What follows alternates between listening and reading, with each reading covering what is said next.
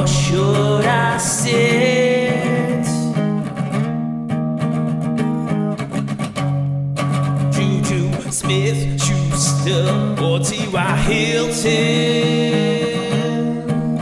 Hey, I don't know, man, 'cause it's kinda rough. I think I'd rather listen to these dudes while I take a puff.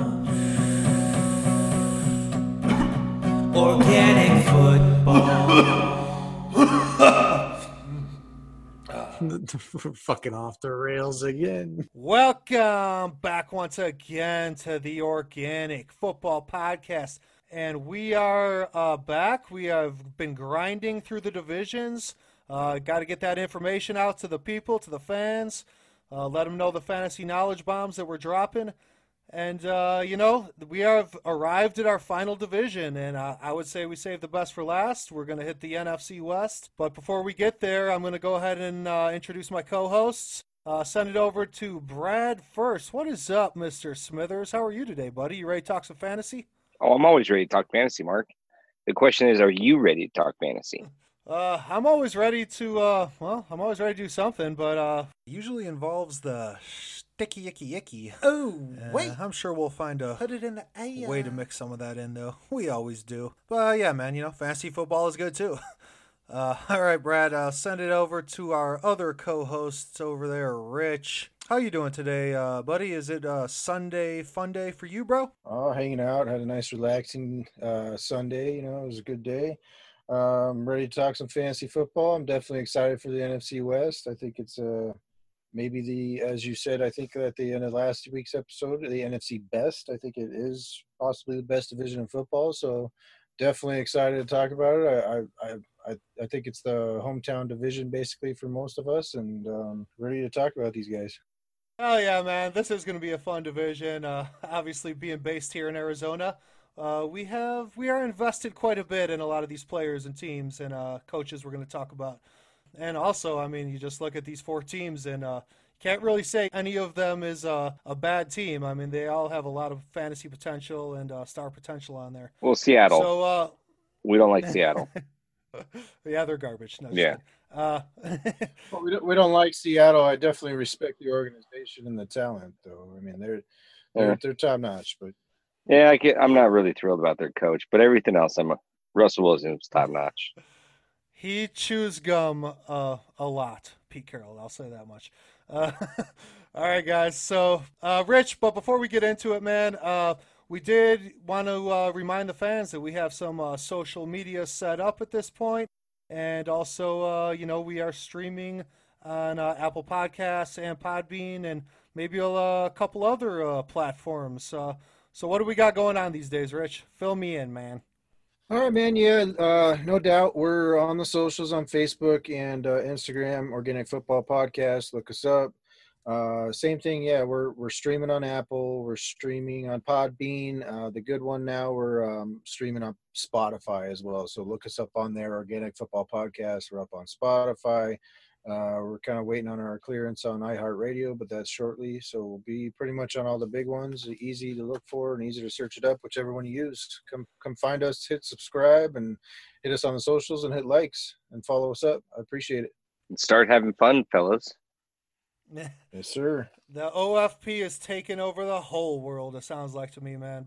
No, just kidding. But we are going to continue grinding through these divisions, guys, and we have arrived at the finish line. It feels good, and this is going to be a division that up and down, these rosters are extremely talented, extremely deep, and just the fantasy potential, the star potential, possibly another Super Bowl contender coming out of this division.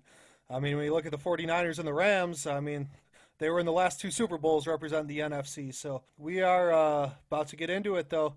We are going to hop on the I-10, Rich, and head west. Everybody jump in the Magic Bus. We are heading out to L.A. We're going to talk about the Los Angeles Rams. And this football team, guys, like I said, 2 short years ago, they were in the Super Bowl. Took a little bit of a step back last year, but I'm going to start, I guess, at the quarterback position. Jared Goff, I mean, he has the potential to be a stud. He faltered a bit last year. Do you think he's going to maybe pop back into the top 10 of fantasy quarterbacks this year, bro? No, I don't really see him being much fantasy relevant. I don't know why, but it kind of feels like the Rams have like a rebuild kind of feel to them. You know, like they're going to go through, and nothing really impresses me about them. I actually find them to be at the bottom of the barrel. So I'm kind of staying away from the Rams this year. All right, Rich, you got any thoughts about Jared Goff? Is Jared Goff a guy that, I don't know, I see the potential in him, man. Definitely took a step back last year in his progression in his career, though. I think he had that really hot year 2 years ago with Sean McVay, and last year it kind of seemed like some defenses figured him out. But what do you think, Rich? Jared Goff's a guy who needs time. He needs time to throw the ball. So I think when you get into it and you look at it, he needs that really solid run game. So when Todd Gurley was nice and healthy and run the ball 25 times, oh yeah, it sets him up real nice. Tons of time, really sucks in the safeties. You get to where he's at now, he's got a run game, which we'll get to shortly, that are they really sure of what they want to do back there? Are they confident in any of these backs really? I think the answer is going to be no. So my answer on Jared Goff would probably be no. This guy has the throws, but he's got to have the time. So I getting to where down the road, you know, that offensive line has gotten older, gotten shaky. They've lost players in free agency. I think he's losing more and more time in the pocket. So to me, he's a steer clear of that kind of guy. Right on, man. And so we will talk about those running backs because, yeah, I mean, Todd Gurley has departed. He went to the Atlanta Falcons. The infamous Todd Gurley has departed. One of my favorite players of all damn time. But no, they did get the running back in the draft in the second round, Cam Akers out of Florida State. So, you know, a second round running back, he'll probably compete with Darrell Henderson for the job. Just hard to see, you know, without that dynamic force of Todd Gurley when he was healthy. You know, how is this Rams offense going to be? I mean, you're looking at Cam Akers and Darrell Henderson, Rich. You know, I know you're the rookie collector, man. Is Cam Akers a guy you think might pop this year? It's going to be tough, man. This year's going to be tough about the rookie running backs, rookie wide receivers, rookies in general. Just this offseason is going to be a hindrance, man. So while Cam Akers, I have seen this kid. He's out of Florida State. Very good running back. I like him. He's really elusive. You just did John Gruden. I like him. I did. I like him. I like him. I do like him though. Like this kid, I mean, he's got the footwork. He's very quick through the hole, man.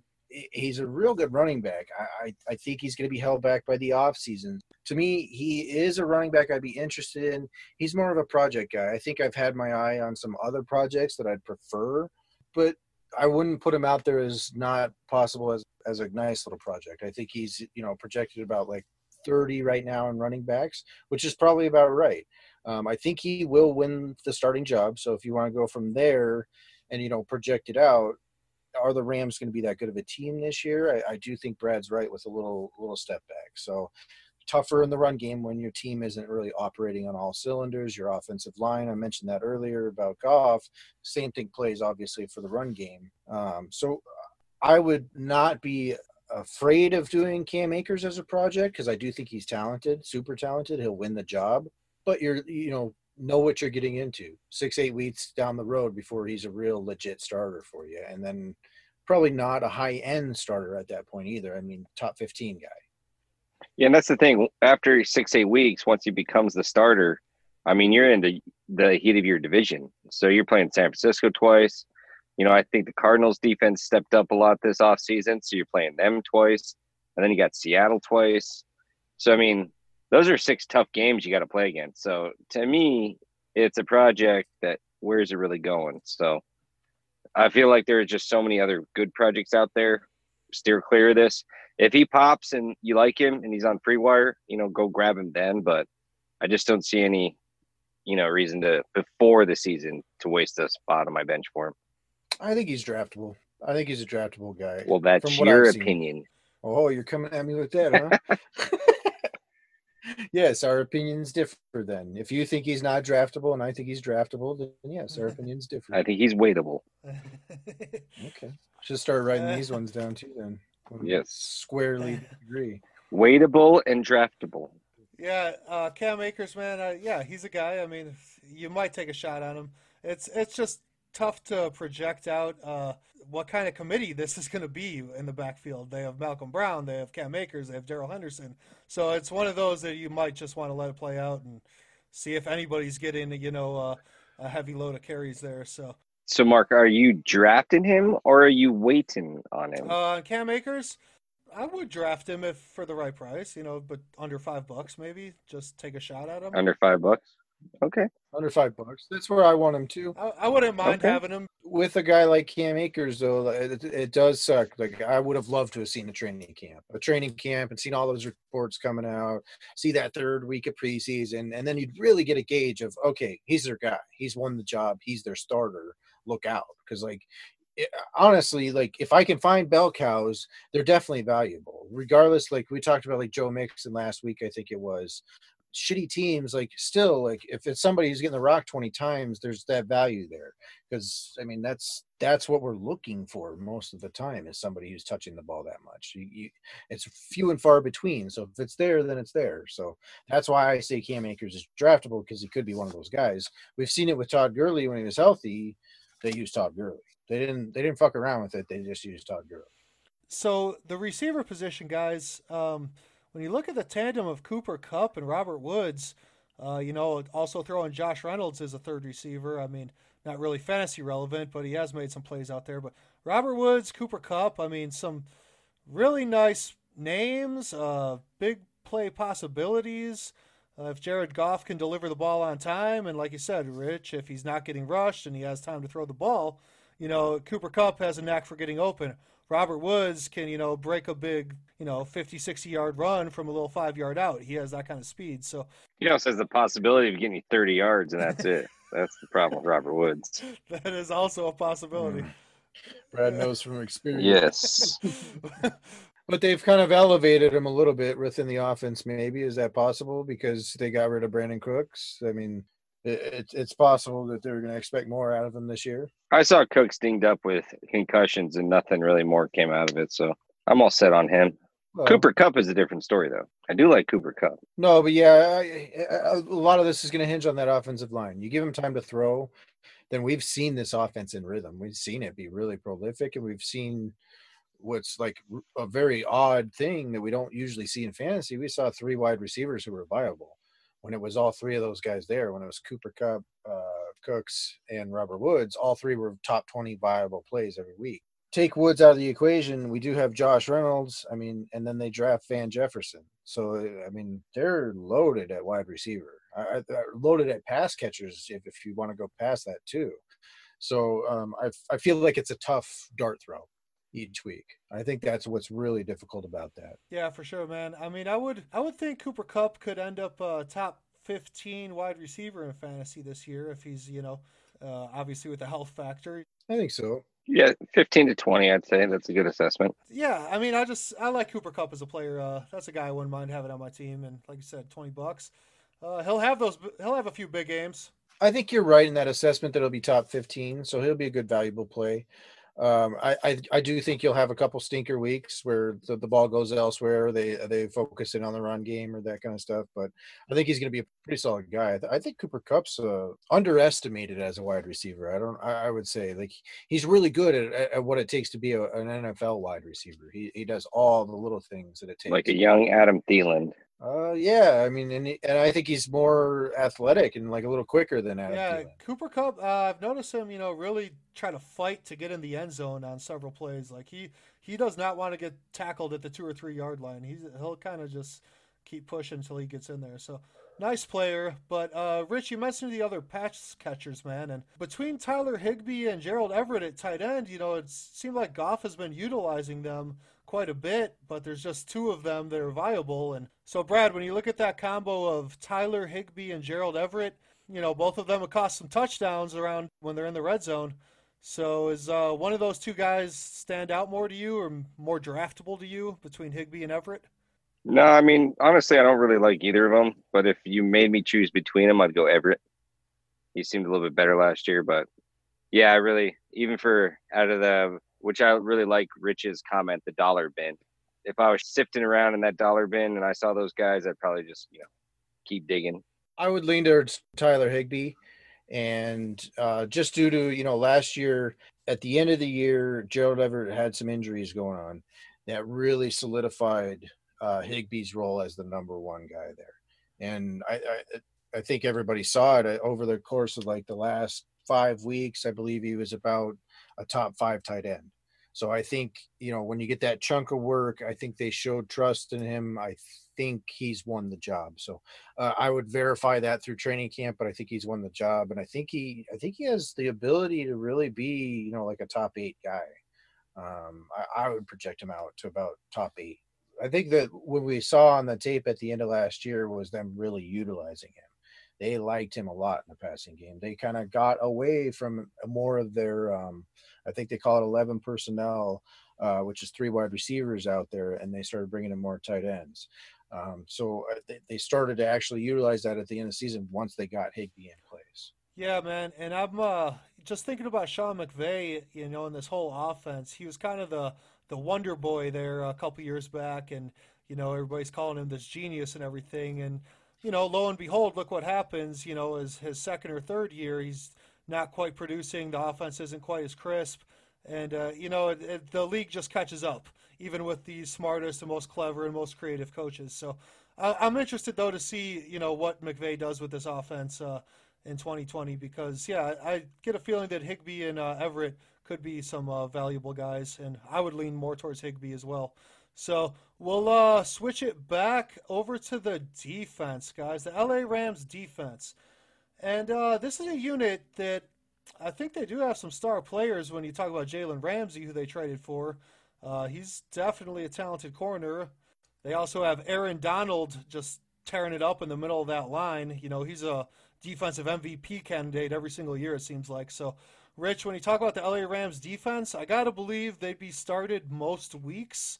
I'm not sure the price tag at the draft, but how do you feel about the Rams D, man? It's going to be tough. I mean, like you said, they do have the playmakers. It's hard to pass up certain playmakers. So it's hard to pass up on a guy like Aaron Donald. But, beyond that, I would say that they've taken some losses in this offseason. Dante Fowler, that's who I was thinking of. They lost that linebacker. I think he was a key fucking component to what they were doing there. So I would steer clear. I mean, like I said, it's hard with Aaron Donald there. I think he is a guy who's going to, he's good to really blow things up. And when things are blown up, the ball starts going different ways. That's when turnovers happen. So it's hard to pass up on that. But overall, I think that drawback, that like the comeback year of the defense overall, they've got tough matchups too. So I would steer clear. Yeah, I think they're actually going to command some money because they were like a top 5 defense last year, or maybe top 6. I'm not sure where they finished out.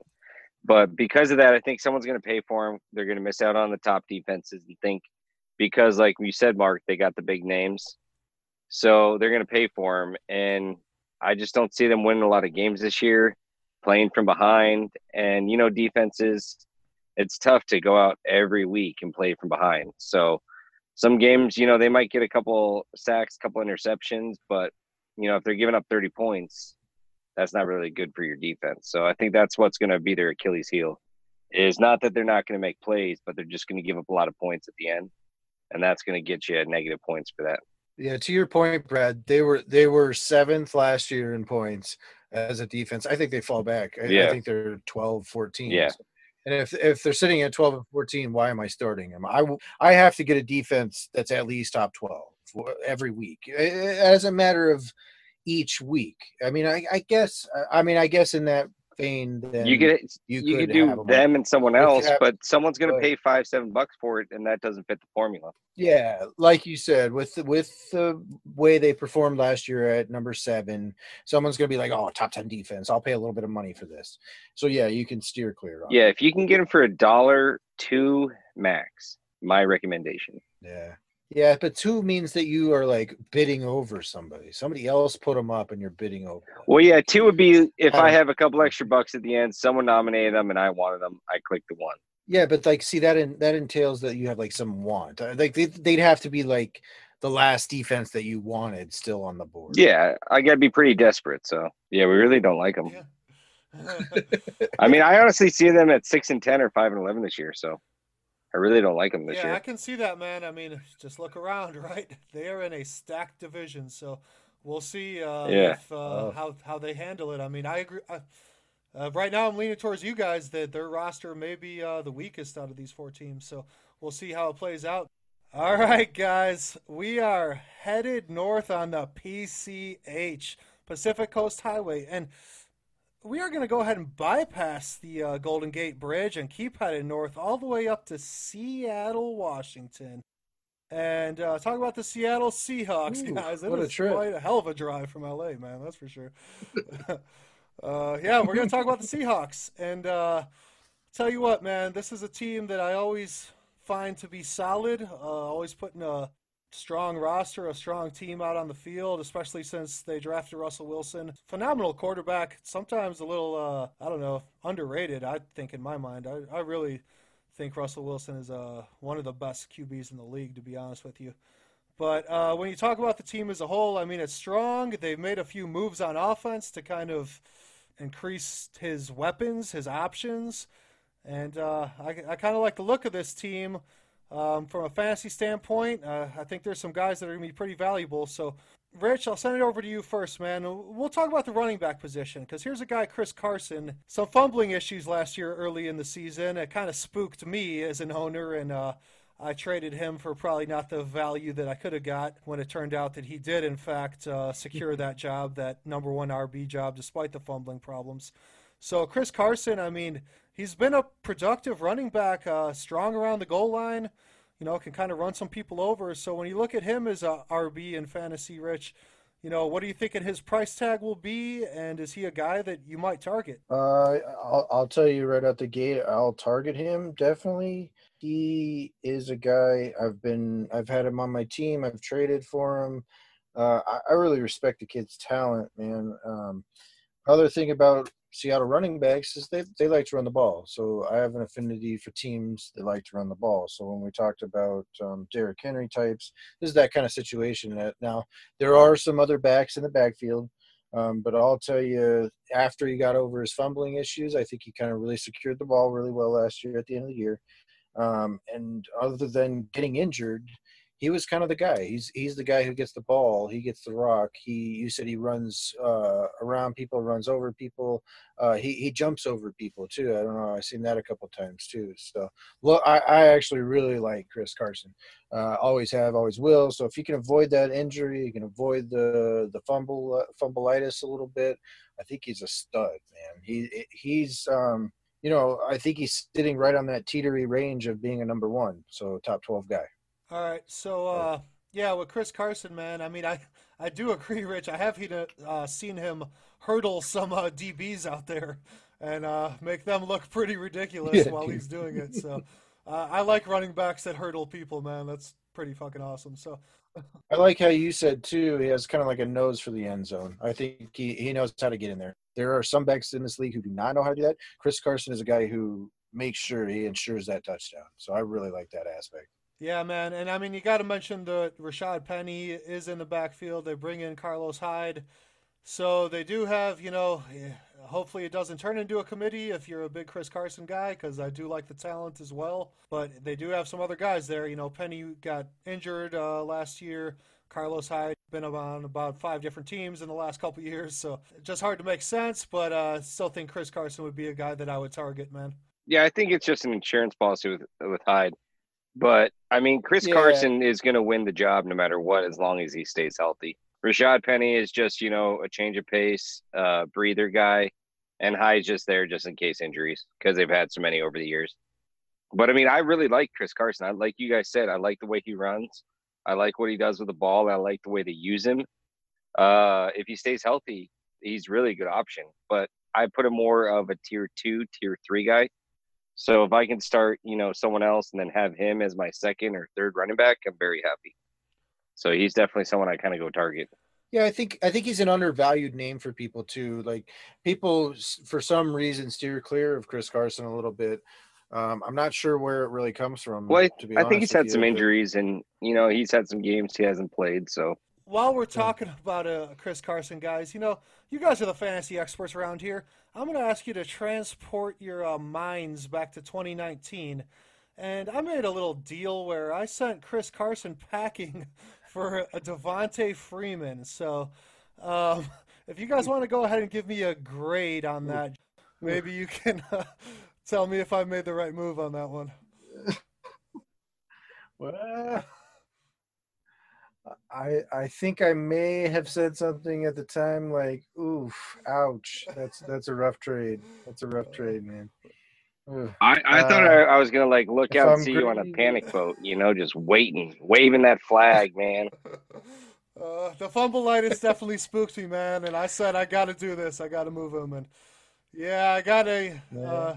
running back, but No, don't get me wrong. When there is the fumbleitis and there is a back like Rashad Penny there, it is that kind of like not feeling in your stomach when you're going, man. I feel like they're gonna end up going to Rashad Penny. I feel like it. You just get this like feeling in you, like, oh man, one more fumble and it's just like it's done. It could just be done for the season. You know what I mean? Like, oh, it's Rashad Penny's show all of a sudden just because of all the fumbles are there. Like, so don't get me wrong. If you draft him next year and he's got 4 fumbles in 3 games, yeah, I'd be worried. exactly. Then I'd be worried again because then it's Right. crept up again. But I will tell you, at the end of last year, I did see it on the tape. He was securing the ball better. He was actually literally holding the ball better. So, I mean, I saw it last year. I'm a Chris Carson fan. I'll let it be known. I like the kid. He's really good. I don't like Seattle Seahawks. I call them the Sea Chickens, but I got a lot of respect for them, and I do have a lot of respect for that kid, Chris Carson. I think he's a really good running back. Right on, man. Oh, and you said Carlos Hyde. He's just I agree that he's just depth. Carlos Hyde, by the way, is just he's there just for depth. I wouldn't even worry for 2 seconds about that. He's been on, like you said, he's been on 5 freaking teams. He's just Okay. there. He's a guy. He's a Yeah, guy. and actually, the real quick about Chris Carson, that game that he actually had 2 fumbles against New Orleans. It was a home game for the Seahawks, and his second fumble is like right when the fourth quarter started or something. And yeah, Pete Carroll yanked him out of the game, man, and I was like, oh shit.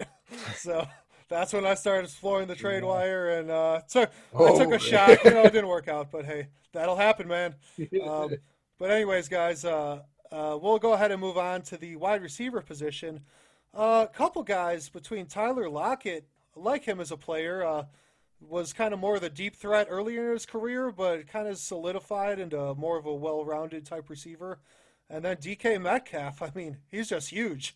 The guy, he had some impressive catches, impressive touchdowns last year. So, Brad, I'll send it over to you about the receivers, man. Which one of these guys do you like better, and is there one that you would target more? Well, I think it's pretty easy. I mean, DK is obviously he's big, he's huge, he's got skills. But the problem I had with him is he drew a lot of offensive passing calls. He almost like he couldn't control his strength. He was too big. So, and Ty Lockett's got such a good rapport with Russell Wilson. I mean, they've over the years, he's like Doug Baldwin 2.0. So he keeps going through him. So to me, it's Ty Lockett's the play. As long as you don't have to pay too much for him, I'm definitely interested. Especially if you can get a Wilson Ty Lockett combo, that would be amazing. For the right price. But Rich, what do you think? I would agree. I would say Ty Lockett is the more well-rounded wide receiver. Yes, DK is a big guy, big, fast. He had a lot of offsides too. Yeah, he was a rookie, so it's a lot of penalties. I did see that, a lot of offensive pass interference stuff. He's not super refined either, so I mean, I definitely lean towards Ty Lockett. He's a good refined receiver. I would kind of be a little worried about the passing game if there's enough volume to go around. So that's one thing that I kind of look at. DK, how many targets is he going to average? I would lean towards Ty Lockett getting about nine targets on average. coverage. So I think he's the more trusted receiver. Like you said, little Doug Baldwin 2.0. I like that analogy. And I mean, and don't get me wrong, there's also, they have David Moore. Like that kid was actually killing it for a few games last year. So there is that little suck of value there too. I don't think any of these secondary wide receivers that really maybe separate themselves as much, whereas maybe Ty Lockett kind of branches himself out and is the more solid receiver. Just so you know, Rich, after Aaron Hernandez, you're not supposed to say killing it anymore. Oh, okay. Yeah. He kind of ruined it for everyone. That guy. So he's just doing really well. You just can't say killing He's it. killing So. it. Killing it. Slitting the throat. Thanks, Aaron. Okay. Oh god. He was like shooting people in the back of the head. I mean, no, Yeah, that that's doesn't what apply. But then he left his bubble gum, his chewed up bubble gum on the crime scene, bro. He left chewed up cotton candy bubble gum at the crime scene and then matched it to him. You don't want to do that if you're going to shoot somebody. I'm just saying. Anyways, guys, so we are going to move on to the tight end position. And, the Seahawks have always been looking for a guy at the tight end position that Russell Wilson really has a strong connection to. Hasn't really been there. I did like what I saw from Will Dissly when he's been able to stay healthy. But Greg Olsen they brought in. Obviously he's getting up there in years. He's had some injury issues in the past, but always a super solid tight end. A nice safety valve. And, if him and Russell Wilson have a nice connection, that could be pretty productive. So, Brad, when you look at Greg Olsen, what are you thinking?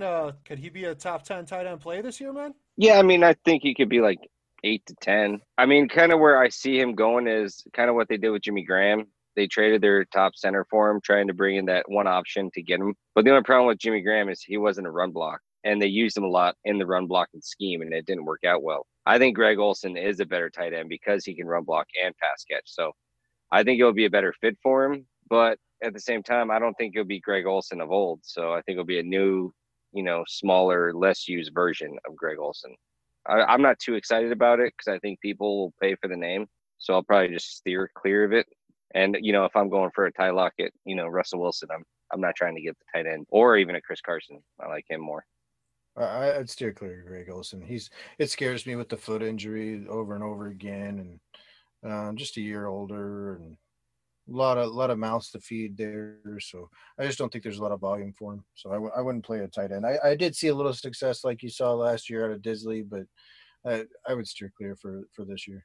Well, I think Disley was only good because no one was guarding him. Because Olsen's gonna command more attention. Yeah, and like you said, someone will hear that name, they'll pay a little too much for it, so it's not worth it. Yeah, someone's paying Jimmy Graham money, so. For sure.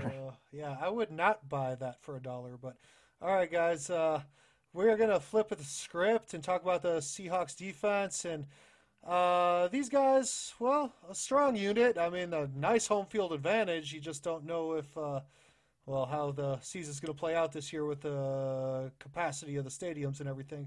But the Seahawks defense is traditionally a pretty strong unit and someone that might be a fantasy starter. A lot of strong star names on there, but all guys that are kind of getting up there in years. It's not the Legion of Boom anymore. A serviceable fantasy defense if you're in a pinch. I don't know, Brad. What do you think? Seahawks startable maybe certain weeks this year? Yeah, I'd say yes. They always come at it with a good defense. So I don't think they're going to be, I feel like they'll be number 3 in this division. But if you are out of money and you can't get a defense and you see them for $1, I think they're going to be okay. I wouldn't be too upset rocking them. They're going to make plays. They always do. It's not going to be like top-notch defense, but it's going to be solid plug and count on your, 6 to 10 points every week. I think they lean on their defense. I think they lean on defense and run game. I think they're always viable. I think that's what Pete Carroll brings to the game, is to bring a little rah-rah approach that fires up a defense. So I think they always come to play. I like the players themselves. They had Quandre Diggs, a safety this offseason. So I like the way that looks. Bobby Wagner's always making plays. So I think that's, a stout defense, in my opinion. They're always almost guaranteed to be a top 10. I can trust top 10 production out of it. So I'll pay $5 for that. If I'm going to ensure myself top 10, I don't really mess around with too much with the Seattle Seahawks either, putting them on my personal roster. But yeah, if they're top 10 and you can get them for $5, do it all day. Well, hell yeah. We are going to circle on back to the quarterback position, talk about Russell Wilson. I mean, I got a lot of respect for him as a QB. I liked his game, his skill set. Just always seems to make really good decisions. And always just a tough competitor. You're never really out of the game when you have Russell Wilson back there. He can bring you back. Brad, when you look at Russ as a fantasy quarterback, man, he's obviously a starter. Going to command a decent draft price. But when you look at him, I mean, is he somebody you might target, Brad? Yeah, he's definitely someone I would target. I really don't know if he's going to command a high price, though, because I'm not sure. But last year, I think he went for under, $10. So if you can get a guy like that, he makes the right decision. He's smart.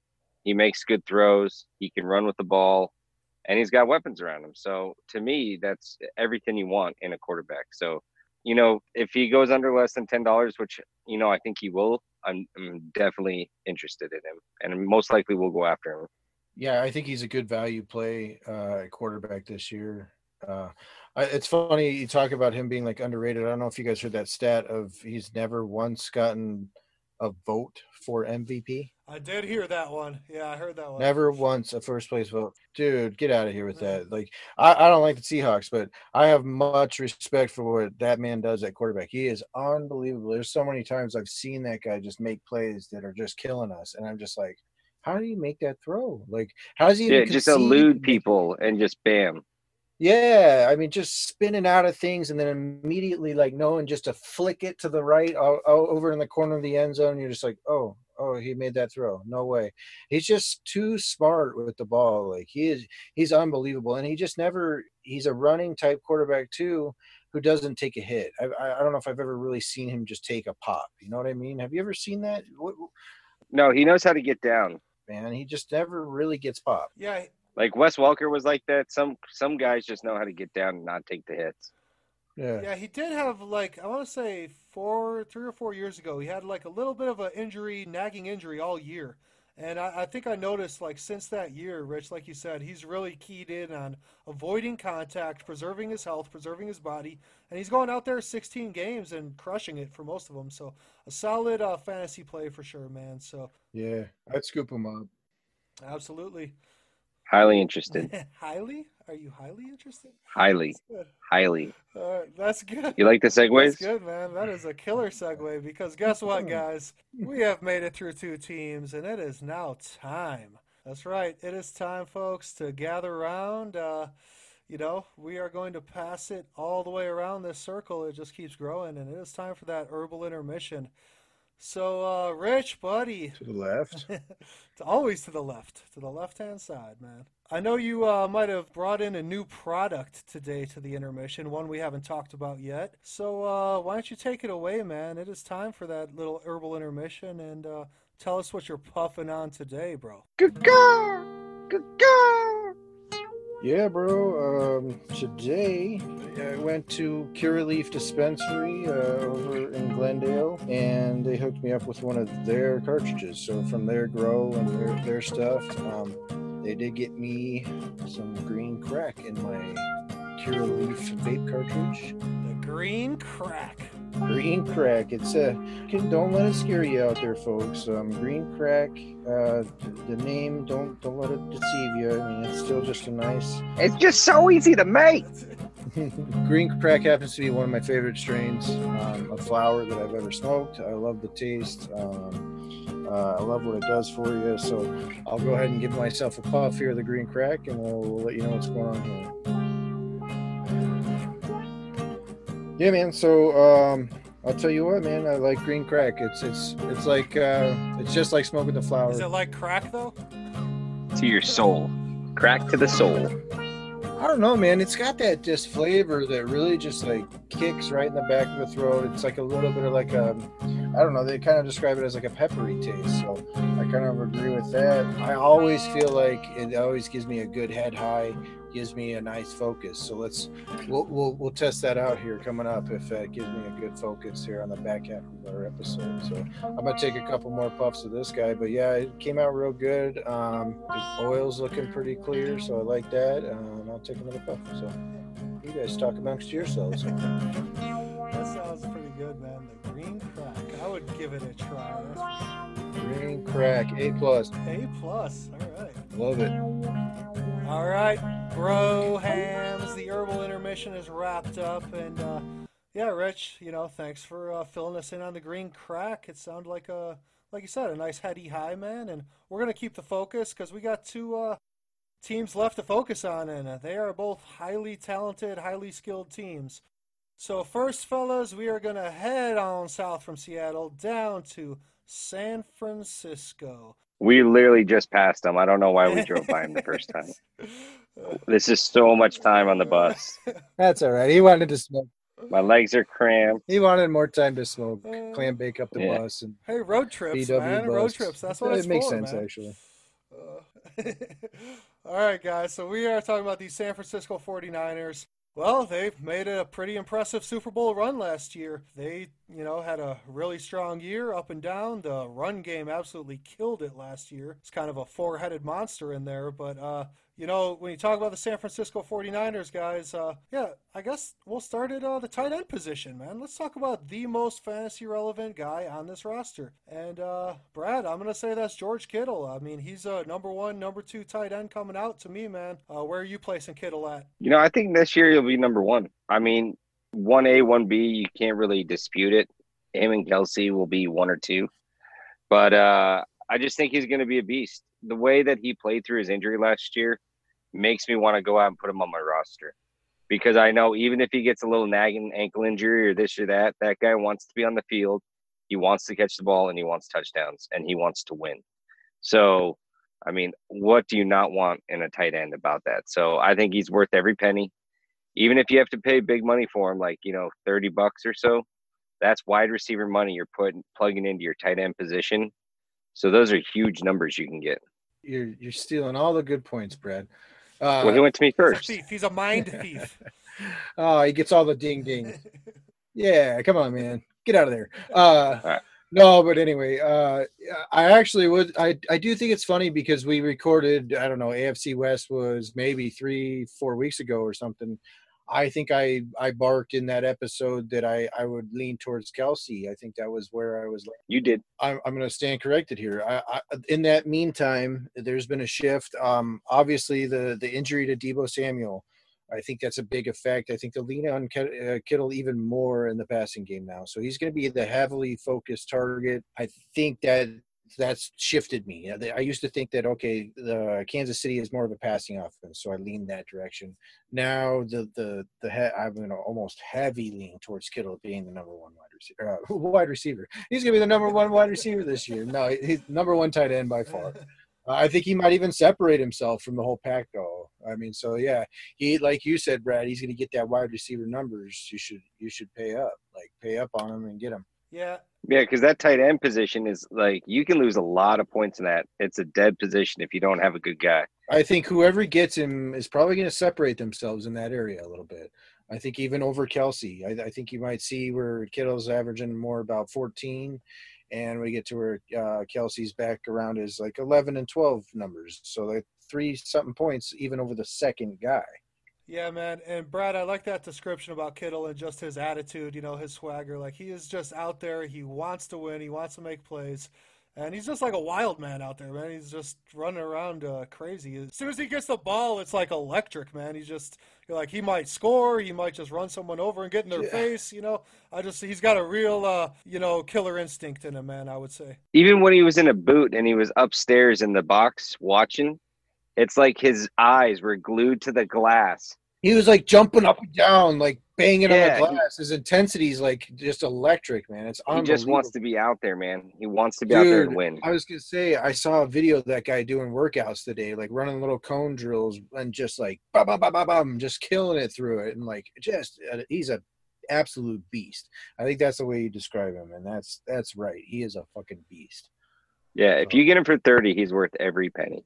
I think he's worth 30 this year, and usually that's like top tight end values, pretty much top tight end numbers for an auction draft. But giggity goo, go after it, man. Like I have 35 plugged in for him, so I plan on getting him. yeah, I would say, yeah. All right, Brad is locked and loaded with his $35 for George Kittle. Yeah, you better come hard if you're coming for him. He's throwing it out there, bro. Yeah. I like it. I've got average draft values right now, and they've got Kelsey as $36 as the number one guy, and Kittle as the number two guy at 30. Yeah, I put Kelsey like 28, 30, and Kittle I think at it's 35. I think it's actually flip flop. By the time we get to the season, I think it's flip flopped. Mahomes just has so many other options. It's just That's true. it's crazy. Yeah. That is a good point. Yeah, George Kittle is really the focus in this offense, so that is another little tick up in his value. So, Mark, he is the heart of the beast. all right, man. Hopefully the Cardinals can slay the beast this year, man. I'll be pulling for them, that's for sure. Yeah, it's gonna be tough. And they actually aren't so successful defending tight ends historically, but we'll get into that. Yeah, guys, we'll go over to the running back position. The running back position, man, like I kind of mentioned, it was a big-time committee last year. You had guys going out with injuries. You had guys stepping up and filling in. Just a lot of different moving parts. But I do think Raheem Mostert, especially towards the end of the year in their playoff run, he showed me something. I think he could be a number one back on a team. He sounds like he wants to get paid like a number one back on a team. We'll see if that happens. But Raheem Mostert is a guy I like. But, I mean, they got Tevin Coleman, Jerick McKinnon, and Jeff Wilson Jr., who for some reason they bring him in on the goal line sometimes. So Kyle Shanahan just kind of, manages this in a rotation. I'm just wondering, Rich, if you think one of these guys might emerge or if it'll be like a full-blown committee again next year. I would steer clear. I mean, maybe that's my own personal bias from being a guy who invested in Matt Breida last year. But, yeah, you mentioned Raheem Mostert. He's griping about getting a contract. He just signed one, but he wants another one. He wants to get paid like more than Tevin Coleman, basically. He just doesn't want to sit on the same team making less than Tevin Coleman when he feels he's more valuable than him, which I kind of understand, but like also in the same vein, it's like, dude, you just signed that contract. Just get out there. But the ink ain't even dry, bro. Yeah, man. There's a fear for me that Shanahan will be like, no, you can go. He's already traded Matt Breida this offseason. So you don't think for one instance he would be like, I can get any running back in here. He likes Jeff Wilson. He utilizes that guy already. He trusts that guy somewhat. So he'll utilize him if he has to. If he's got to roll out Tevin Coleman, Jeff Wilson, and Jerick McKinnon, I don't think Kyle Shanahan has an issue with that. So that makes me not trust any of it. Any running back, I don't trust that. I'm pretty much out on. I would take a flyer on him for $1. Mostert. Oh, Mostert. I mean, yeah. I mean, he showed he's a talented running back ended last year, and if they give him a contract, that's a different story. Or I don't think they're going to give him a contract, so that does scare me. Yeah. So what are we talking about? I mean, you got a disgruntled player, and then disgruntled player versus Kyle Shanahan, who's pretty much entrenched into his position and what he does there. I think he thinks he can utilize running backs. He knows how to make a running back work. So like Mostert, you can be expendable. So I think it's the exact opposite because he wants a contract. He's not going to get it. So he's going to go out there and try and prove that he is better than all of them. So he's going to work even harder because if he's not going to get paid from San Francisco, he's going to get paid from someone else next year. This is like his resume, So he's going to go out there. He's going to want the ball and he's going to want to score. So I think you're going to get him for cheap. I think he's a good project to have. I don't necessarily think he's going to start out hot, but by week 3-4, I think, he could be getting 60% of the carries, 50% at least with 3 of them in there. Yeah, I agree. I could see it playing out that way. I would lean towards this more risky than what you're kind of projecting it as. He's also the most complete back too of all those 3. Yeah. So if for $1, it's not going to be $1. That's what I was gonna say, man. I don't think whoever owned. Yeah, him. just based on their running back production last year for the Niners. Yeah, it was a committee, but I mean they ran the ball a lot. They were successful doing it. So I would think that Mostert. How much do you think he goes for? Around 10 to 15, and Coleman could be close to 10, I would think, because I just don't think they're going to be dollar guys, man. Then, yeah, I would steer clear. I think these guys both. I think Coleman and Mostert will go in the 5 to 10 range. I think each of their owners from last year will have a built-in kind of price value with it and be interested in it. I think if you were a Tevin Coleman owner last year, you would say to yourself, fully healthy, I would take what they were giving. I had Mostert last year. And at the end of the year, I would guarantee you that the Mostert owner was saying to Oh, that's himself, true. "I'm happy with this." So Yeah, 20 there's no points. doubt that whoever that Mostert owner is, he's going to pay somewhere around $10. You know what I mean? He's going to go, "No, man, I'll secure him for $10. I will get him. He'll buy a third running back. I will score that." He's the guy because he'll be already convinced. He's seen Mostert do his action. It's just crazy because Coleman was injured then, so like it's a totally different situation.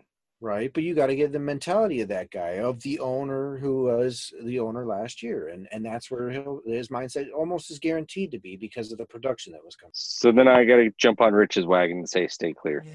Stay clear of these guys. You're going to overpay on it, yeah. Yeah. Well, Yeah. I don't know. I think that I think 10 is too much to. just based on the offense, though, man. I just the way they ran the ball last year, I would be interested in both these guys. Like around the $10 mark, I would probably be okay with that. Well, I mean, like 10. Yeah, that seems about max out reasonable for a Mostert. And I would lean. I was towards- thinking 5 was my max. I would do 10. When you said that, I was like, I guess I could see 5 as my number 3 back, but 10, I don't know. That's also depending on how well I've done throughout the rest of the draft. Obviously, getting to there. I mean, I intend to do well, so.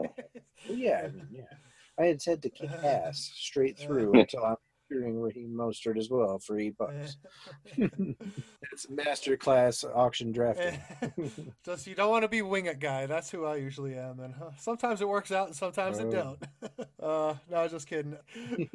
When we talk about the wide receiver position, Rich, you mentioned Deebo Samuel came down with the injury.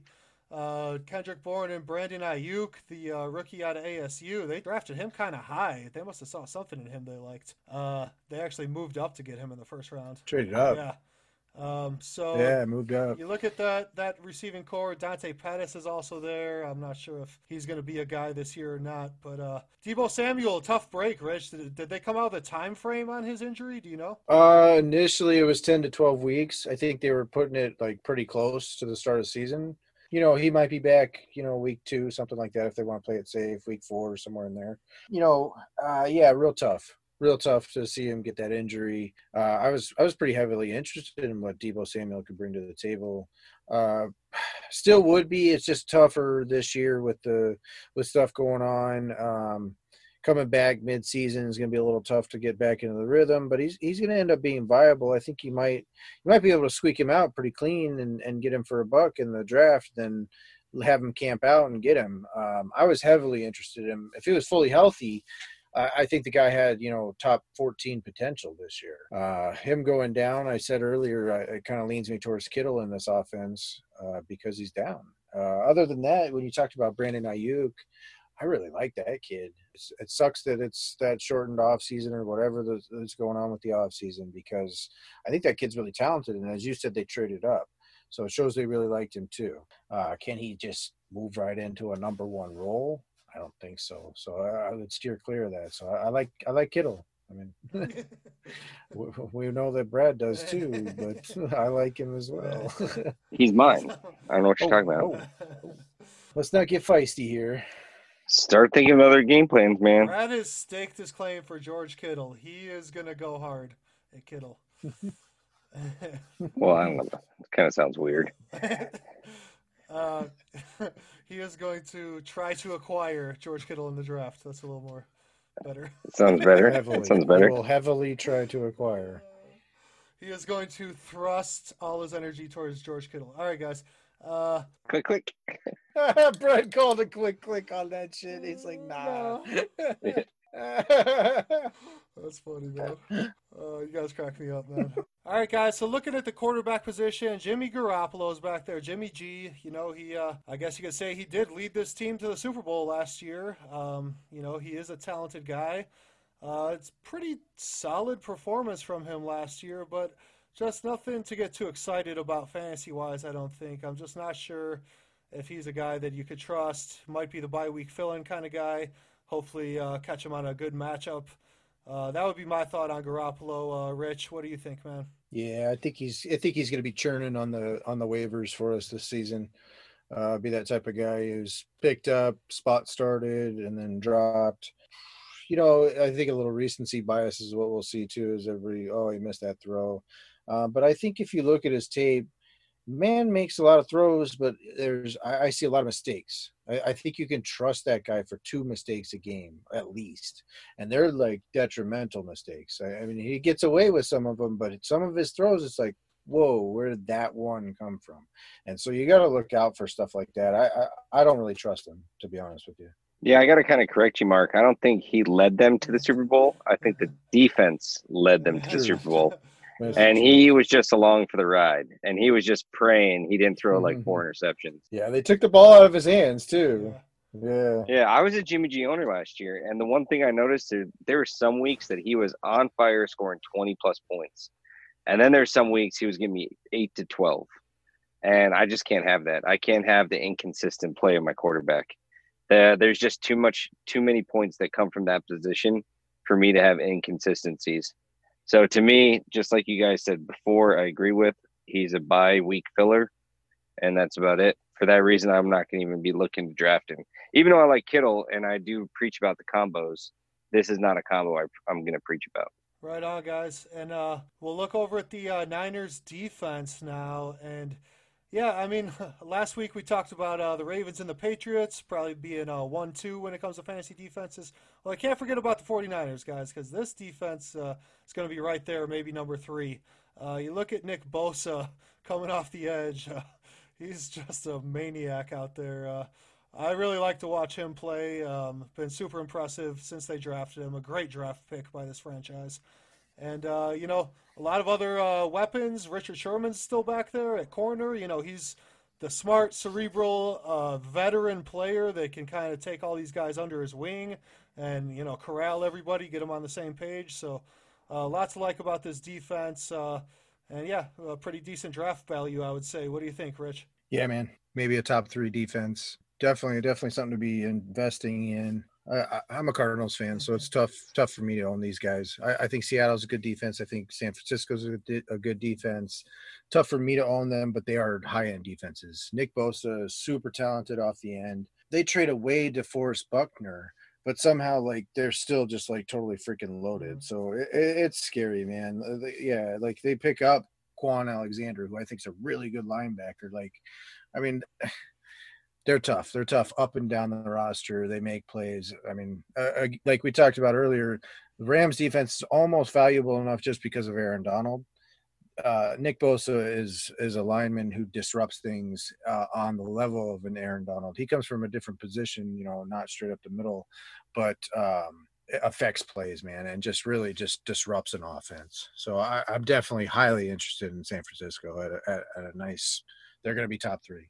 Think they're going to be actually number 2, and they could even, if the season goes right, could possibly be number 1. I think that's a tough measure against Baltimore with their Calais Campbell. I think they're top defense. So in that speaking, I think they're worth paying a premium price for them. So if you can get the number 2 defense, and like you guys said, these guys are going to score touchdowns, make plays, interceptions, fumble recoveries. So they're going to be all over the place, and they're going to keep the score down too. It was hard to score in that defense last year. Not a lot of people scored over 20 points. So, if you can keep them in the teens, you get those extra bonus points, and then you're talking on top, a couple sacks, couple interceptions or turnovers. That is a wonderful, wonderful combination. Yeah, this defense, I mean, you might, depending on your draft, you might be paying for them as the 5th best defense. It just depends on how people are looking at it. If you have the 5th best defense and it can grow to the number 1 defense, like Brad is projecting it out, I mean, that's super value. I mean, that's really tough, but definitely I see them falling in number 2. I think they're very close. I mean, they were a dominant defense. They could definitely be that defense this year. They're aggressive. I think Pats will fall to number 3 too. That's my prediction. Pats fall down. Yeah. Pats are definitely going to fall down this year. I think they're more of a 6 somewhere there. So, right on, fellas. All right, guys. Well, we have finally arrived at the moment. We finally get to go home. This has been a long, strange road trip through 8 divisions. journey. Yeah, 8 divisions in 32 NFL cities, but it's been a lot of fun. I've learned a lot. I don't know about you guys, but I've learned a lot. And yeah, man, here we are. We're coming home to the Arizona Cardinals, the great state of Arizona, the Valley of the Sun, man. So we're hopping on the 101 and taking it west towards State Farm Stadium. We're going to talk about these Arizona Cardinals, man. Just a lot to like this year with this squad. I was real impressed with some of the offseason moves. And, I think just the draft pick of Kyler Murray, cutting bait on Josh Rosen, when they saw that Josh Rosen was not going to be a star, he was not going to be a reliable quarterback, they cut bait on him. And, they spent a high draft pick on him, but they said, you know what, we got the number 1 pick. Kyler Murray's the guy we've identified, and we're going to pull the trigger. And I got to respect it because Kyler Murray turned out to be a hell of a player. So when you look at Kyler Murray, Rich, I mean, what are your thoughts, man? What are you projecting him to do in 2020? Be a top 3, maybe top 4 quarterback. Definitely think he's high end. I think he's super talented, man. He showed me a lot last year. You said the Cardinals organization, they really put their faith in him. They said, yeah, we'll shift gears. 1 year later, we're done with Rosen. And I also give him a lot of credit for shifting gears and saying, we're done with Steve Wilkes. We're going to get Cliff Kingsbury. I mean, I think that's a big admittance to just say, boom, I was wrong and I was wrong on 2 of my biggest, most important decisions. But I would want to give Steve Keim the credit for manning up on those decisions. He made 2 big, bad decisions, but went right back at it and said, no, you know what? Let's shift. Let's get this right now. Let's shift. Let's get it straightened out. Yes, I mean, they only had 5 wins last year, but I think if as fans, as Cardinals fans, even withdrawing from that bias, I think we all saw a much better product on the field. Vastly improved offense, especially to the back half of the season. I think Cliff Kingsbury really honed in on what Kyler Murray can do for an offense. So I'm super excited to see it in year 2. Yeah, and that's the thing too. Like you said, the back half of the year, they really clicked in. They were making plays, they look like a stellar offense. And so now what do? They brought in D-Hop, they brought in one of the number 1 wide receivers in the NFL to go along with all that improvements they make. So, I mean, to me, I think he's got the potential to be the number 3 quarterback. They're going to put up points, and their run game's going to be stout. They have endless wide receiver combinations. Like, I think they could start 5 wide receivers out there and just throw the ball. So I'm really interested to see what they can do and how they're going to do it. Yeah, man, just a lot to be excited about on this roster. And the fantasy potential is there, too. I mean, we talked about Kyler Murray already, but DeAndre Hopkins, just a huge move bringing him in. And, I mean, what is his ceiling at this point, I mean, you pair him with Cliff Kingsbury's mind, his offensive, guru status that he has, and you got Kyler Murray there, you got D-Hop. I mean, could DeAndre Hopkins end up the number 1 fantasy receiver this year? I feel like the sky's the limit. I don't know. I don't want to drink too much of the Cardinals Kool-Aid, but I'm a big fan of the Hopkins-Murray combo this year. I think that is going to be sick. I mean, if he stays healthy, I think he's number 1. I mean, they're going to utilize him, and he's such a tremendous talent. And I think he's going to develop a great rapport with them. He's already came in, and he's excited about being here. So he's going to want to fit in with Larry. It's going to be amazing. Don't get me wrong. I do think he has the potential to be number 1. I don't see it playing out like that. I think he's top 5. I think he's kind of assured almost a top 5 potential, but I don't think he's that number 1 wide receiver on a fantasy production value basis. Don't get me wrong. For what he's going to do for this offense, I'm super jacked up. It just frees up like everything. So here's the thing about DeAndre Hopkins. He's not the guy who's blowing off the top of a defense. What he is, I mean, he is just that mid-range, just weapon wide receiver. I mean, don't get me wrong, he can break plays, he can hit that slant as well. What he does for your offense is draws people in. So I'm looking for, there's just going to be a lot of weapons. So, like, to me, I'm leaning towards Kyler Murray in this offense, and kind of that's about where I would leave it because there's so many weapons. So, well, and Christian Kirk. Yeah, Christian Kirk, Larry Fitzgerald. The tight end situation is not really much. Max Williams, not anything stellar, not fantasy purposes, but so not really a weapon. But like you mentioned, the backfield, they're deep there. Chase Edmonds, he's a fucking stellar player too. So Kenyon Drake, it's all over the place, and it all leads back to the quarterback for me. I think that's where the assured value is. And he kind of reminds me of Russell Wilson with the smart plays. He's always thinking, making good plays, and you can see the progression, the growth. So to me, this year and the year after that, he's just going to stay out there as one of the top quarterbacks in the league. And that's kind of exciting for Arizona, for all their fans, for us. Hell yeah, man. Kyler Murray, yeah. I like the comparison. I don't know, really what his ceiling could be in his sophomore season, because like you said, Brad, just his progression as a rookie, it was really impressive. And, coming at it from not just a Cardinals fan perspective, I mean, just around the league, people took notice. I mean, Kyler Murray really started to come into his own towards the end of the year, and really looked like a number one draft pick quarterback to me. And, the dual weapon, the dual threat with the legs, if the pass isn't there, he can still make big plays. So, oh man. And he was never looking to run, but he can run. Oh man, he can run well too. He's very, very, very fast. I mean, he's better than with his feet. He's better than Russell Wilson ever was, actually. Russell Wilson's smart with his feet, whereas Kyler is very super high-end athletic with his feet. So, I mean, and in the fantasy game, man, when we get the feet, the feet at quarterback is where it's at, man. I would always lean towards quarterbacks that use their feet.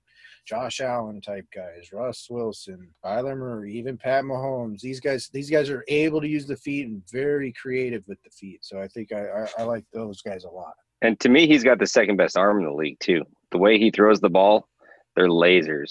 Him and Mahomes are the only two that can do it. So and then everyone else is, far beyond them. So Carson Wentz has a good arm. oh yeah. Yeah, they're not as much lasers, but We did real quick mention Christian Kirk and Larry Fitzgerald. Yeah, I mean, they're going to be fantasy plays. Probably both of them will go for Isabella. Isabella's just he'll be running around out there getting wide open most likely because people just forget about him. But Christian Kirk and Larry, as terms of fantasy plays, I mean, the guys I wouldn't mind having on my bench. Christian Kirk, you said it, Rich. DeAndre Hopkins might not be that speed, just break it out over the top guy, but Christian Kirk can be that guy. He can run past some dudes. So that's just another facet of this offense that you got to take into consideration. What are you eating over there? Oh, something else. Or a little edible stuff going on. I got these other little edibles. We can do a little second quick intermission if you want. Let's roll with it, man. Tell me about them. Yeah, I've got over here. So for the second intermission, I've got some Select Elite. These are called Nano Bites or Nano Chews. What you munching on today, Rich? What am I munching on today? Exactly, a new segment. No, these are Select Elite. They're nanos. The girl actually told me about them there at the dispensary. They are faster acting edibles. Okay, because they're water based. The chews themselves are water based, so they act quicker in 20 to 30 seconds. 20 to 30 seconds. No, sorry. That was like super quick. Okay. 20 to 30 minutes as opposed to like your typical hour 15 for edibles to start doing something for you. So I'm still waiting on them to do something. The edibles, they never do anything for you. Nope. This kid could eat a whole pantry full of edibles, and I'm still waiting on them. I'm 400 milligrams in. I'm waiting on them. 480 is the most I ever did. I was gonna say, Rich, with those Select Elites, I did get a pack of the Berry Buzz gummies, and I was a big fan of those, man. There's a nice sativa and a nice. That's funny because that's what I was supposed to get. I was supposed to get Berry Blues, and she got me Sour Blues. I was like eating them. I'm like, man, these are sour today. Sour Patch Kids. Oh yeah, but they kind of taste like a blue Sour Patch Kid. It's really good though. We made it to the end of our road trip. The double up. We made it to the end of this crazy road trip. So, dude, yes, a second intermission was necessary. It worthy. was necessary, bro. I'm actually a big fan of it. Yeah, so. for sure. All right, well, It's a special episode. this is, man. So we did touch on Kenyon Drake, guys, the running back for the Cardinals. Just bringing him over from Miami, and he just made David Johnson irrelevant last year. I don't know if David Johnson got off the bench for a second after Kenyon Drake showed up in town. So Who are we talking about? I don't even know this player you speak of. Oh man, Brad was the David Johnson owner. I don't even know this name. It doesn't ring a bell. Can't even speak it. But Kenyon Drake, man, I think some people might be kind of high on him this year based on some of those big games he had down the stretch for the Cardinals. So I don't know. Where would you project him to finish? I mean, I think top 15 might be a safe bet for a guy like him. What do you think? I'd definitely say top 15. I mean, I think he could even creep up around the 10 number. So, for that being said, I think he's going to command a little bit higher price, especially being from the Valley. $35, $45 I see him going for, which if you get him for that, you're definitely getting your value. So, he's going to go for a pretty penny, and I think he's going to be worth it. Yeah, I mean, when I sat back and thought about this a little bit, I thought to myself, man, well, there's a lot of talent in the backfield. There's Chase Edmonds. They drafted Eno Benjamin. So, I mean, I'm like, man, well, okay, there's a lot of talent there. Is it going to get dispersed or what's going on? Well, look at what's going on franchise-wise. We put the tag on Kenyon Drake. So we've got him, this year. So I can pick up a little bit of the breadcrumbs from that and say I think they're going to hand him the rock. So that's how I kind of lean towards with that. So this seems to me like a kind of a no-brainer, almost top 10 guy at that point, because if they're just going to use Chase Edmonds pretty sparingly and bring Benjamin along just a little bit, just kind of his depth, Kenyon Drake's going to be top 10. I think he's assured a top 10 role. Yeah, I think Kenyon Drake's pretty skilled catching passes out of the backfield too, so that's a nice dimension to his game. Yeah. And I think he might, like you said, Brad, command maybe a $35 to $45 draft value, but I certainly wouldn't be upset if he landed on my roster because I definitely liked what I saw from him last year. Now, would you like Drake or Todd Gurley, Mark? Well. Yeah, which is it for you? Kenyon Drake or make a choice. Kenyon one Drake of or them. Todd Because, I mean, Gurley. you're at 35 or 45 with man. Drake. Can I get both of them? That might be pretty strong. Yeah. I'll take them both. Say you pay $45 for each. You want to do that? I might do that, man. I might. I like that idea. I'm gonna write that one down, bro.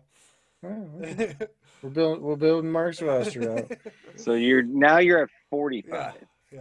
That's good. We've talked you down 10. Well, if it has to go higher, it Well, has to go higher. Oh, man. okay. It's all about the clickies. We'll help you draft prep here. Okay, 55 and 45. I like it. Except for your overpaying on Todd Gurley. That's the only thing I don't like, but that's funny, man.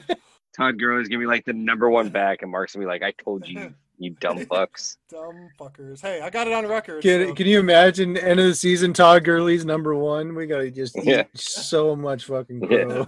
Atlanta wins the Super Bowl. I don't know. I think if he's top 5, we gotta eat crow on that shit, right? Oh, absolutely. Yeah, if he's top 5, I got to eat my words. We'll ring the bell. We'll recant. Yeah, top 7, I even give it to you, Mark. Oh, thanks, man. All right, I'm writing all this shit down. Yeah, I'm dude. gonna remember this one. You should keep notes. It's man. recorded. You don't have to write it That's true, down. man. It's That's recorded. true. Oh, Wow. Thanks for reminding me of that.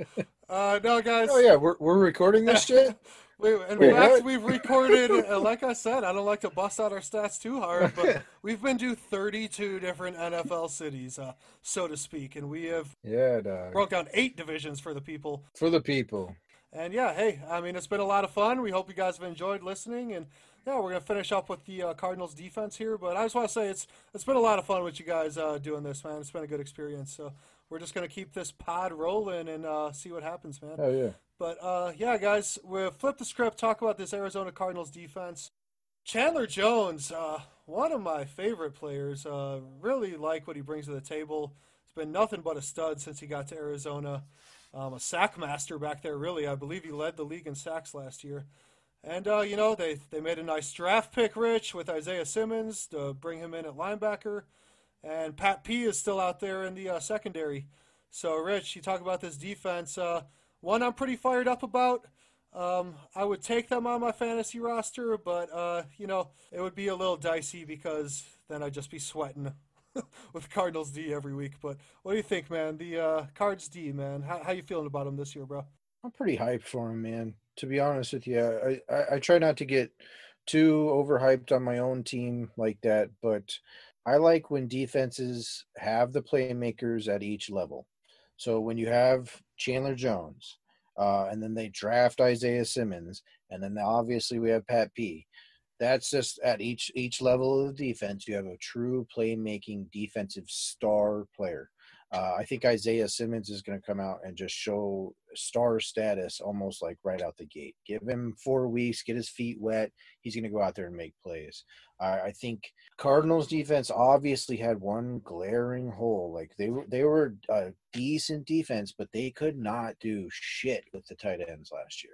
And it's been actually years of it. The Cardinals have had that weakness, man. And it's just so frustrating to see as a fan, too. You're just like, hey, and especially when George Kittle's in your division, right? Dude, that used to be the waiver wire pickup. Who's playing the Cardinals? Pick that tight end up. Yeah. well, that's why I give a lot of credit. I said it earlier. I give credit to Steve Keim, man. He came out and said, listen, I can't pass up on this guy right here. He's going to solve all this issues. Dude, he fell so low. Yeah, man, he scooped that value up, and he's going to solve so many issues for us. It just, like, really solidifies what we want to do on defense. And, yeah, look at the tight ends in our division. We talk about Higbee. We talk about what the Seattle Seahawks do with their tight end. I think it was, like, proven, like, we kind of got to it a little bit, but that no matter who they're plugging in there, they do have a serviceable tight end. Whether it was Disley, Hollister last year, anybody in there was still kind of almost productive as a tight end. So it's like we need that guy, and we got that guy. So now everything's kind of locked in. I'm super pumped. I'm definitely looking to maybe invest in that defense this year. I think it's going to be playmakers. That's what I like. 3 levels of playmakers. That's defensive fantasy production. I actually think they could be a top 5 defense this year just because of what I saw last year. Their major hole, like Rich said, was their linebacker position. And then they go out and get a guy Simmons. And they also got a guy Weaver out of Cal, who I think he's going to be really good too for, just a plug-in linebacker. You're right. That guy's so fiery too. Remember that guy?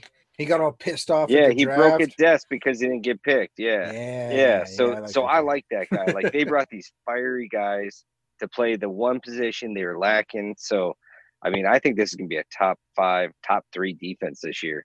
So if you can get them for $3 to $5, which I think you can.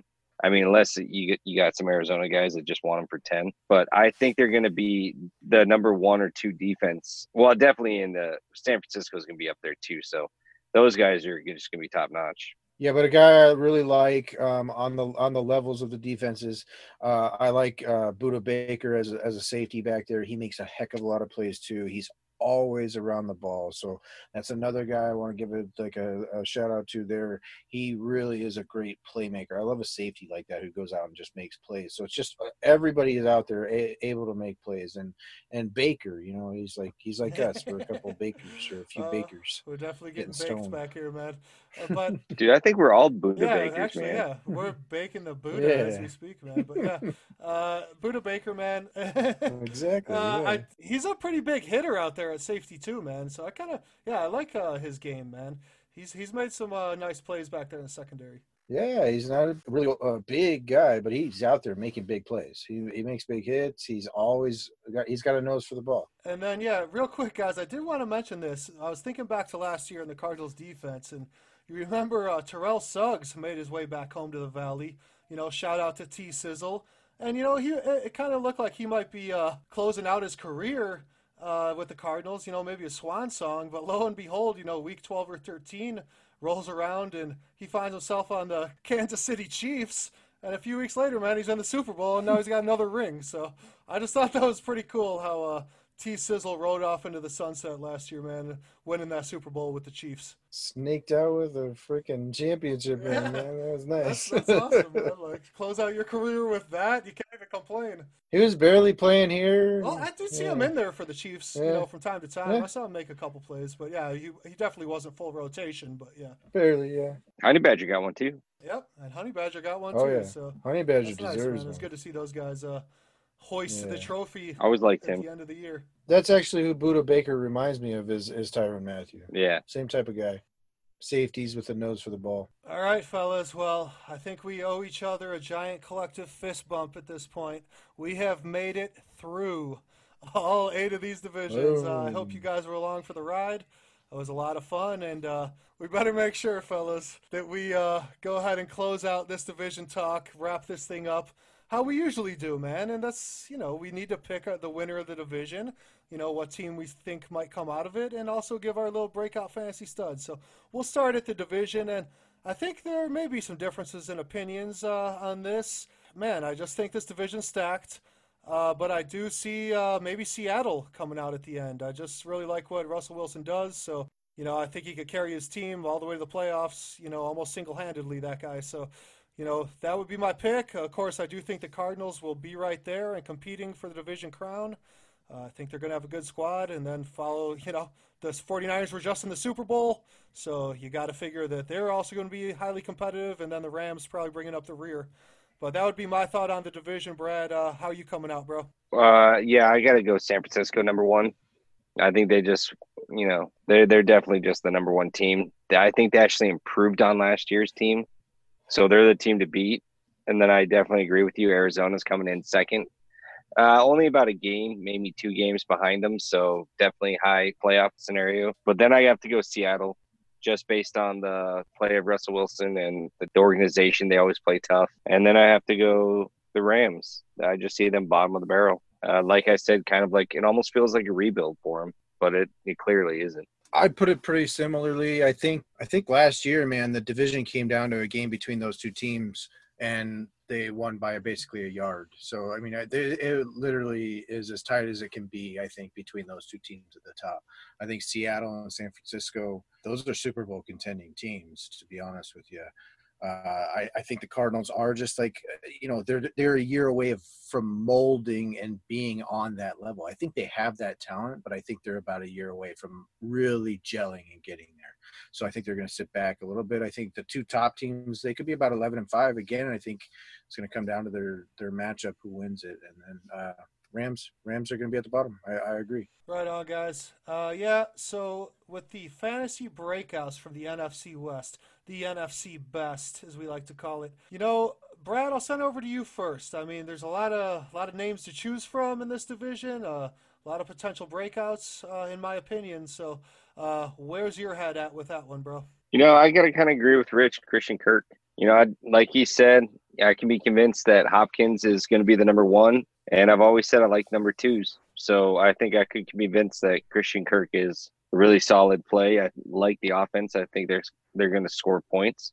And he's fast. He can break over the top, like you said, Mark. So why wouldn't you not want that guy? I like that one, Brad. I was going to say earlier real quick, I'll say about Christian Kirk. I like the aspect of he can beat the guys that are going to be put on him because, they have to sink so much high-end talent on Hopkins and Larry Fitzgerald, and then their actual speediest dime corner, he's going to end up on Andy Isabella. So the matchups that Christian Kirk is going to get are going to be sick. So I really like that one, Brad. Right on, man. Yeah, Christian Kirk does have the potential to just tear the roof off when he gets past the DBs there, and he had quite a few big touchdowns last year. Is that going to be your breakout, Rich? Are you going to agree with Christian Kirk, or you got somebody else for me? My guy is probably going to be Cam Akers. I think he's going to be drafted about, as the bottom rung of starting running backs, and I think he'll be better than that. I think he can be top 15 this year, given the opportunity. I think he might just win that out. I think you are going to have to be a little patient. If you can structure a roster and wait 4 to 6 weeks on the guy and then get some really good production on him back half, I think he's a good play. Right on, man. Yeah, I'm going to go ahead and I'll go up to Seattle, man. I just think DK Metcalf maybe just the size. I did see a lot of plays from him that I liked. A lot of penalties, a lot of mistakes. I'm kind of banking on him cleaning that up and taking a nice little sophomore jump. And I do think he's a talented, skilled guy and a big guy out there. So, he could go up and get the ball over just about anybody. So I like to see that. He seemed like he had trouble catching the ball too at times. So that's the other thing I worry about. Yeah, a lot of rookie issues with him. There were times he looked like a rookie, and there were times when he looked pretty good to me. So that's what I'm saying. Maybe his sophomore year he'll take a couple steps forward and clean some of that up. Yep. Right on, fellas. Maybe not a couple steps back. Maybe. Yeah, who knows? We're not going backwards. We are plowing forward. And if this was WWE, he would be the #1 wide receiver. DK lifts lots of weight, man. Those pictures and like videos of DK though, man, he's crazy. He's crazy big. Yeah, he could definitely overpower just about anybody they put on him. I don't think that'd be a question. So. Yeah, if he threw a stiff arm, I'd definitely pay money to watch that. Break some guy's neck. No shit, man. All right, guys. Well, like I said, we ain't going backwards. We ain't kicking it into reverse. We're going forwards, and that's what we're going to do with the podcast. So we have completed our long, strange road trip. The van managed to not break down too many times, and we wheeled it back into Arizona. And, it feels good. We had that oil leak. I mean, it was kind of smoking out of the back. The water pump blew one time. Yeah. You ran out of gas twice. So we got it, man. We got home. We had duct tape, man. We did made make it home. So we are here, and smoked a lot of weed. Duct tape will fix any joint. At points, it was like, is the van smoking, or are we just smoking so much that it's coming out of the van? I don't know. It's hard to tell sometimes. It was both. No, man.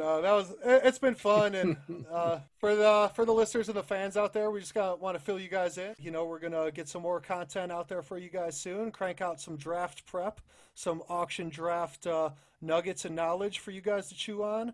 We're planning on doing and that. Some strategy. Yeah, some strategy for sure. Some strategy sessions. Just go over the different. Like I said to the listeners, I mean, Brad and Rich, these guys are my fantasy experts. Their fantasy minds work in mysterious ways and often successful ways when it comes to crafting their fantasy rosters. So yeah, you guys are going to want to tune into that. Other than that, guys, yeah, we're just going to keep cracking away at the socials, trying to spread the word. And to the listeners, we appreciate it if you also spread the word. So thanks again to you guys for accompanying us. Like, follow, subscribe. And for our listeners out there that are going to try this auction draft for the very first time, it's a little scary. You're in uncharted waters. But just think of us as your captains. And we're going to lead you. We're going to lead you down this path. You will be successful. It's true, though. I love it. Yeah. We're the captains. Hop on board, and we will guide the way. Yeah, but Brad is right. You're safe with us. Change is always hard. There's a lot of leagues out there that still do snake drafts.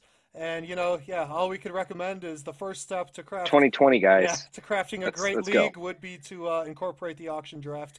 And I think ESPN.com has a pretty good interface for when we're drafting. It's, we're used to it. So it takes some getting used to the first time you do it. But once you make that change, guys, you ain't going back. Trust us.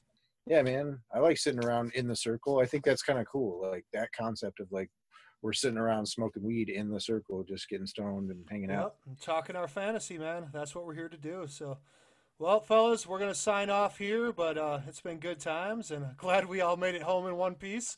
So, yeah, look for us on the OFP, on the Organic Football Podcast. We will be back soon with some more content, some more episodes for you guys. Maybe go back through the back catalog if you haven't listened to them all and check in on your division. And, some of them were a little bit earlier in our process. We were just getting off the launch pad, but, you still might be able to glean some of that actionable fantasy intelligence out of that. So appreciate all the listeners, and, we'll catch you guys next time. Yeah, and don't forget, guys, hit that subscribe button. And some of you guys are listening out there on podcasts, on your Apple device. Don't forget, we're on Facebook. Yeah, post some hilarious memes on our stuff, yeah. Yeah, I'd also say real quick, if you've got the time while you're in there, if you could give us a rating, that'd be great. 5-star if you could do that. I mean, if you're not, then... Yeah, and if you think it's a 4 or less, why don't you email us, and we'll try and convince you it's a 5 before you give us a lower rating. Yeah, we'll convince you we're worth it, guys. Give us some constructive criticisms. Yeah. Dude, fuck it, we'll bring you guys on. Maybe we'll do a special segment just for you, Mr. 3-star. Yeah. Yeah. We'll quiz you. Make sure you Yeah. did. You listen to all 8 episodes, guys, and you wanna give us a 4-star rating? Well, here's my recommendation: listen some more, and then maybe we'll kick it up to 5. Just keep listening. Give us a chance. So, all right, fellas. I guess that wraps it up. Any parting thoughts? Parting comments? Cardinals are going to win the Super Bowl. What are we going with? Is the Kool-Aid that strong? I think it's pretty strong, but it's just not that strong. I don't know. I would love them to win the Super Bowl, but the 4th best team in the NFC. I'd love to see it, but I think they could push for a playoff spot, and hopefully get to a playoff spot. I think they're that team that's sitting 7, 8, 9 and hoping to get into that 7 slot with the playoffs changing this year. So hopefully they get there. I would love to see them in the playoffs. All right, we have given our shout-outs and our thank yous. We have taken our medicine, and we have talked our fantasy football. So, mission accomplished. So, all that's left to do is shut this shit down. So, hey, I hope you guys keep coming back, and look for us next time on the Organic Football Podcast. Late.